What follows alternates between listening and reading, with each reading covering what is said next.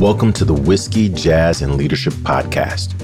Subscribe now so you don't miss a drop of straight talk you can't get anywhere else. We discuss the whiskeys to drink, music to listen to, and what it really takes to be an effective leader. I'm your host, Galen Bingham, the leadership strategist. Tonight's guest, best-selling author, award-winning businesswoman, motivational and leadership speaker who requires only one name, Pegine. Hey, what you drink? I know you are still reeling from the last conversation you just had. And you heard some amazing conversation about leadership, about whiskey, and about jazz from just one of my really, really good friends. But I'm going to hit you with some top shelf here. This is going to be a top shelf conversation because I'm going to share with you one of the friends that I get to hang out with on a weekly basis. And I'm just honored and amazed that I get to count this person as a member of my contact list. But wait, there's more. She is with you here today. This is the speaker who only requires one name. Pegine, welcome to Whiskey, Jazz, and Leadership. Come on into the room. Welcome, welcome. Oh, I'm so happy to be here with you. I have to tell you, first off, I'm going to tell you what I'm experiencing as I walk into this room. I'm experiencing, the leather chairs. I'm experiencing the beautiful, beautiful mahogany bar.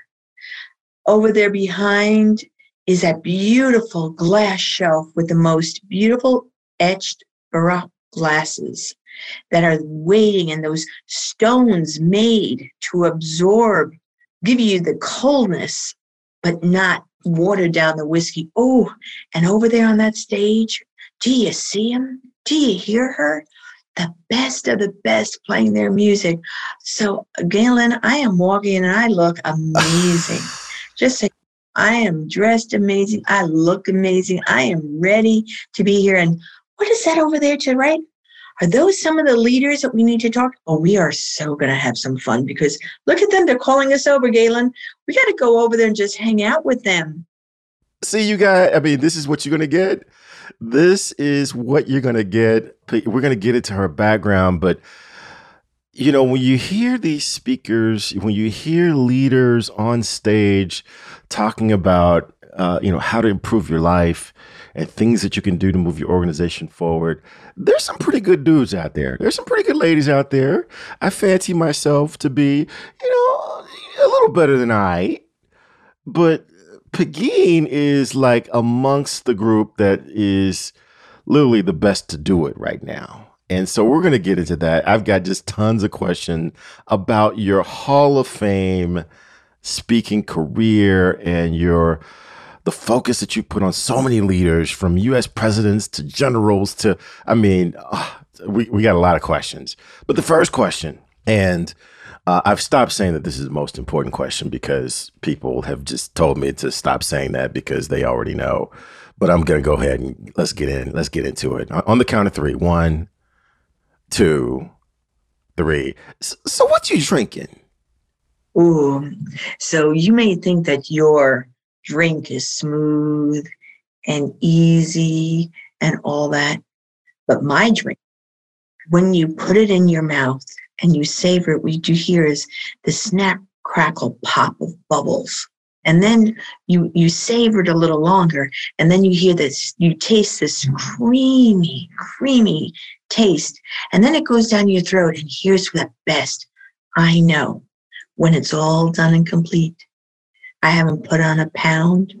I'm not getting a sugar high. I'm not even getting drunk because I'm drinking Coke Zero Cream soda. That's what I'm drinking. All right. Boy, I tell you, that's a commercial. That's a commercial. I know some folks who know some folks who might want to like capture this, and for the right price, I'm sure we could accommodate. Oh, I'm sure, and they should because that's what it does. Hold on a minute, let me take a sip. Oh my gosh! Oh my gosh! What are All you right. Well, hey, drinking? to hold true to my branding on this podcast, I'm gonna go with some whiskey. I know everyone's shocked. I know everyone's just absolutely amazed. But yeah, I'm gonna drink whiskey on Whiskey, Jazz, and Leadership. Not only any whiskey, because people know that I put a lot of thought into my selection based upon my guest. Right? There has to be a theme. There has to be a string that I could pull through. So, I came across this selection actually like 4 or 5 years ago, when I had just gotten pretty strong into whiskeys and actually started shopping for specific whiskeys. And I came across Ridgemont 1792. Now, you guys listening, you know, if you go back to my conversations with KP Westmoreland and a couple of others, you know that I've got this list that I received when I was in San Francisco, from this bartender, and the whiskeys that he said that I needed to try before I die. This was on the list. It was Ridgemont 1792. But wait, there's more. Not only is this Ridgemont 1792, but this is the full proof. And the reason I selected the full proof 1792 is because this was actually ranked as the number one whiskey of the year when I started shopping for it. So this is like 4 or 5 years ago. And it was the whiskey of the year. And then all of a sudden you couldn't find it anywhere. And then if you did have it, everyone was like, oh, you got 1792 full proof. So I just continue to capture it because I really like it. So that's what I'm going to go with today. Let's go ahead and I'm going to crack this open. Let's see. Let's go ahead and just pour me just a little bit because this is the real.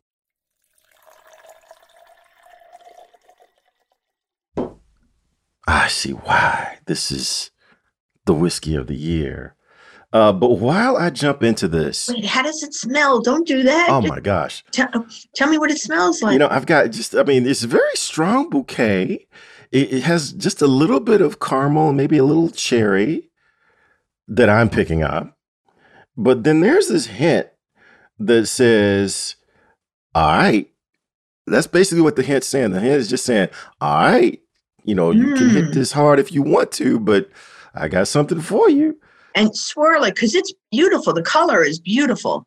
But see, that's really kind of my experience when I get to hang out with you, Pegine, that there are these colors, there are these flavors, and you can appreciate the smoothness, but there seems to be this hint around the corner of, all right, let's not get too carried away because we can go right, but we can go left too if we need to. So while I enjoy this liquid expression of Pegine, I would love for you to share with the audience just a little bit about who you are and your background and all those accolades that you try not to talk about. I'm going to ask you to talk about them because I want people to get a sense as to why your appearance on this podcast is really kind of a big deal for me. And so just talk a little bit about your background and so we can get into this conversation. So you're giving me permission to give accolades. So let me start with one of the most profound times that I can talk about in my life was I've been contracted with some place called the Washington Headquarters Service that produces major events for the White House and the Pentagon. My main client was the White House, and I produced an event. My MC was Tom Selleck. My keynote speaker was President Obama. The guest on the main stage was, of course, Mrs. Obama, Vice President Biden, Dr. Biden, all Joint Chiefs of Staff. And I had 10,000 Vietnam veterans in the audience and all branches of the military, the Army band, the Marine band, all kinds of social security. And I had a team of 2,000 people doing this event that I had hired. So, and just so you know, when I'm looking at, you say that I'm looking at things, I see things. So one of the things that I looked at in that day was the military had ordered black leather chairs to be on the stage of a day that was 90 degrees where the guests were going to sit down. Now, if you have ever sat in a black leather chair in the heat that's been sitting out there frying, you get a sense of how hot that's going to be. Well, I knew that Mrs. Obama and Joe Biden were wearing these little summer shifts. They were going to burn. And so I had my team take white shirts, extra t-shirts that we had, put them in ice water and put them on the chairs so that just before you heard dun, dun, dun, dun, dun, dun, dun, dun, they would come out and they would sit on it. They wouldn't scald themselves of the heat. And I was thinking, wow, how often has that happened that they've allowed themselves to get burned? So I'm going to go with my life has been about how do I protect myself from being burned, because I tend to put myself out there, and I tend to put myself out there in a couple of different ways. So I did grow up in New York City. You can tell from my voice and my accent. I love the way that you described, are you left or you right? You know, in terms of making decisions, I look like one of those piano things that go tick tock to keep the beat, because on half the side I was in the orchestra, I was in the Girl Scouts, I was in doing all that. The other half, I was a rebel. I never went to school. I was in a girls' gang, and I was a troublemaker, kicked out of my first high school and graduated my second high school. The second high school was pretty cool because I went to school with all the mafiosa of New York.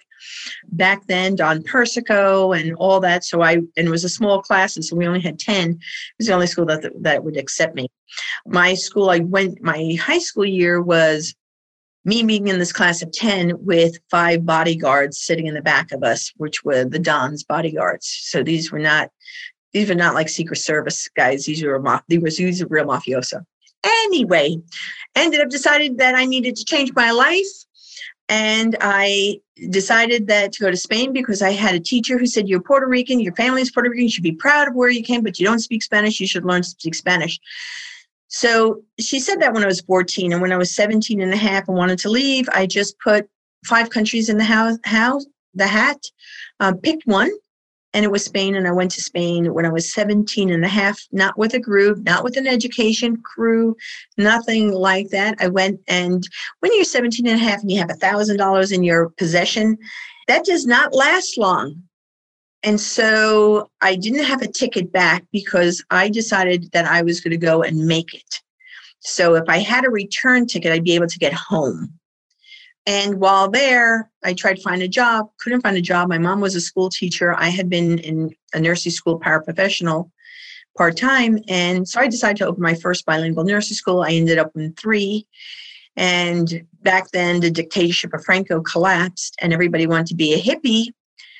So I decided to sell hippie skirts, and I sewed them at night and went to the streets and sold them, and sold out all the time. And a major store, kind of like a Macy's, it's called El Corte Inglés, came in and saw my patterns and said, can I buy the pattern? Of which I didn't have any. I was just doing it off the top of my head. And I said, yes. So I went home and I cut out a pattern. I didn't know what I was doing. I just made it up. And they sold it, and it was a number 1 hit that year in Spain. A fashion. Ended up dating somebody that was really a horrible person and had to come home left everything there, sold the business, came to the States and worked myself away from receptionist to top salesperson to national sales manager to head of operations. And I worked with companies like Pierre Cardin, Gant, Above the Belt Street Scenes, Evinrude Motors, and became director of operations and then president of a direct sales company. And then I just found myself, the CEO said, well, if we lost the business, what would you do? And I said, I'm going to go back to get my master's in social work because of two very specific things. I had no idea what social work was. But what I was fascinated was, what do people do to help or hinder themselves from going after leadership, from being their highest best? And what do organizations do that help or hinder people from saying, yes, I want to? And I was specifically focused on and curious about women and minorities, because I was always the only woman. I was certainly the only Latina. But at the same time, there was one Black woman that worked in the company. She was a designer. And, just made me really think, why?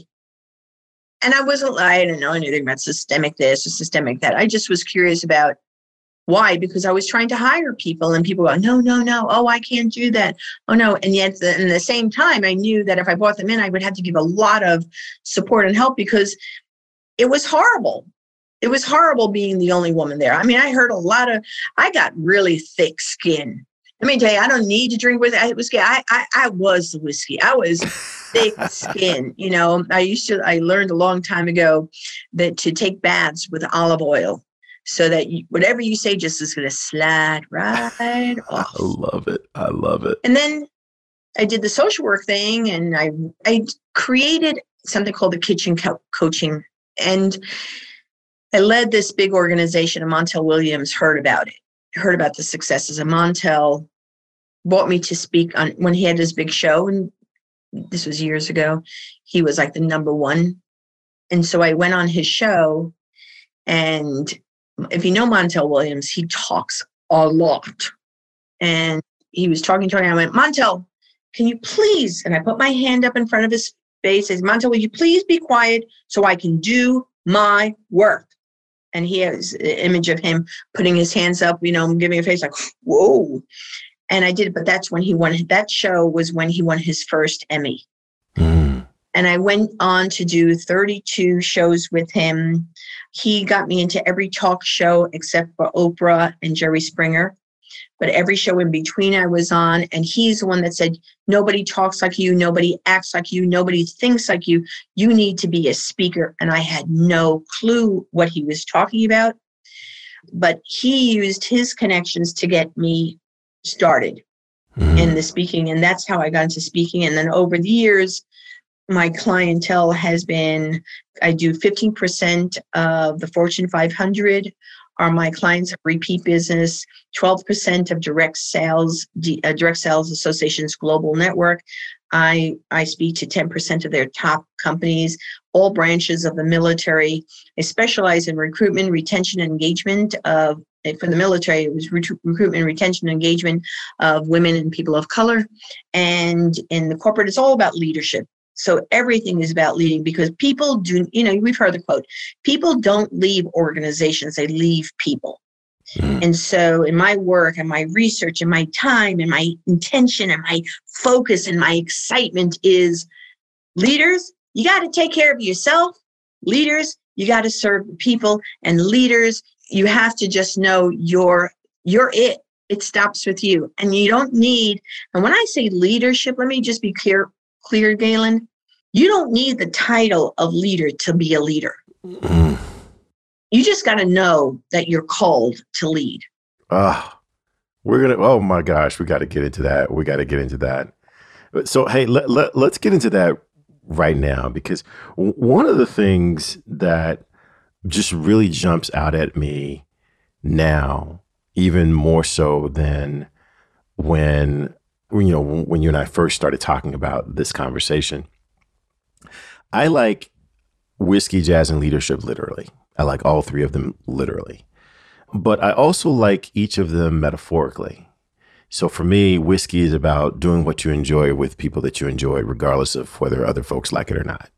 So it's just kind of showing up the way you show up.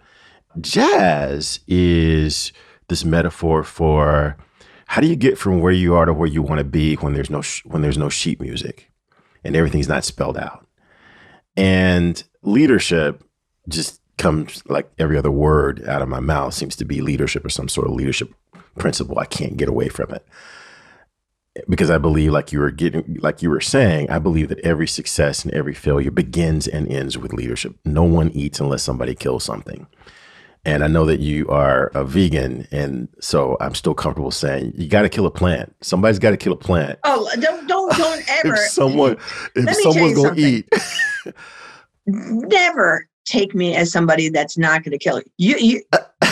If you've never seen my crazy eyes, never mess with my people. Never, ever discount me, because I am very clear. Everybody, so my family knows this. Everybody that's around me knows this. If we were ever attacked for something, right? And I'm like doing this, just know I'm the one. I know it. Everybody knows it. I'm the one that's going to organize everybody in the apartment. Everybody get over here, down. Let's go down. Come on, we got over here. We're going this way. Now watch out. Put your heads down. Come on, I got you over here. No. What were you think? Hey, get down. Come on. You got it. I am here. I'm the one that's going to take charge. You emit that. So that's very, very clear to everyone in the room. But I want to double back to the jazz part, because your story that you just shared with me really does exemplify the metaphor of jazz that's running in my head, where you just basically said yes, right? And people show up and they say, hey, look, we want your patterns. And you're like, okay, cool. And then you go figure it out. And, you feel like you need to leave the country. You put names in a hat and you pull one out Spain. Okay, let's go. And you figure it out. So for me, that's jazz. So help me with this metaphor that I keep playing with: whiskey, jazz, leadership. How does that fit for you? It's beautiful. Can I just jump in here for a minute? It's really beautiful. It's really beautiful because. So let me just go to this whiskey, jazz, and leadership, because I think that there is a really important string that goes in. So whiskey, you have a choice. Are you the connoisseur that's going to savor it and understand it? Are you going to look for the nuances? Are you going to understand it's not a lot, it's a little of richness, right? Or you can be the person that's going to abuse it, that's going to take it and dig down the whole thing and fall into a place of negativity that's going to make you drown in it, right? And you're not going to appreciate it. But to be truly a connoisseur is to notice the richness, the subtleties. And what I love about jazz is, and you probably don't know it, so my cousin that I grew up with, he's a musician. He's been on Broadway. And his wife, and now ex-wife, is a jazz musician, and his kids are both jazz musicians. And my niece, Reina, just has her new album out. So Reina Gonzalez Sokoloff, just look her up. Her album is out, and she's amazing. But what I've learned about jazz is the nuances, the way that the music flows, and the creativity. And what you may or may not know, so I've written music. And the reason I wrote music for me, and the reason I've put together songs for my work, is because I see the nuances of life that nobody's talking about. I feel the nuances. It's like, so with music, you could put music together to feel, to compel you, to grow you, to expand you, to infuse in your soul. And the music touches your soul way more than anything you could read. You remember a song. You remember a moment. for my parents, my mom remarried and she's passed away, but Shirley Bassey I grew up with. He loves me, hates me, loves me, hates me, and the world is going. These songs that I heard, that we grew up, one of the gifts that I gave them was to go see Frank Sinatra when his last show and in Madison Square Garden. And just like whiskey, there's resonance in the voice. There's movement in the words. There's magic happening. There's magic in it all. And I do believe that every musician feels that whatever genre they're in. They feel the soulfulness, the magic of it, the depth, the breadth of it. And so what does that mean to leadership? I think that leadership, most people don't want to invest the time to understand the beauty of being a leader, the beauty of that soulful calling that is so soft and so compelling. It's why you raise your hand. It's why when you leave a room, they'll say, Galen will do it. You have this essence, this magnificence within you. And just like we spoke about with the whiskey, there's a left and a right. Are you getting so caught up in the numbers and the tasks, the productivity, that you're losing the essence of you as a leader to be influential, to be impactful, to inspire, to grow your team and see their nuances? I mean, that's the beauty of being a leader, is that you can grow those individuals around you because you believe in the individuals around you. You see their abilities. And if somebody is annoying you and somebody is just driving you crazy, the first step of that is not to go to them, but to go within and see what is it about that person that's triggering me. Hey, it's not too late. Hit that subscribe button so you're sure to catch the next episode. If you're really enjoying the vibe, leave us a review or become a VIP for guest and show exclusives. Cheers.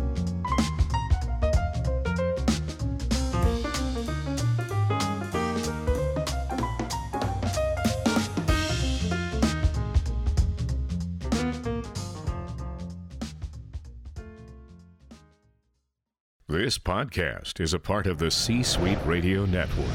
For more top business podcasts, visit c-suiteradio.com.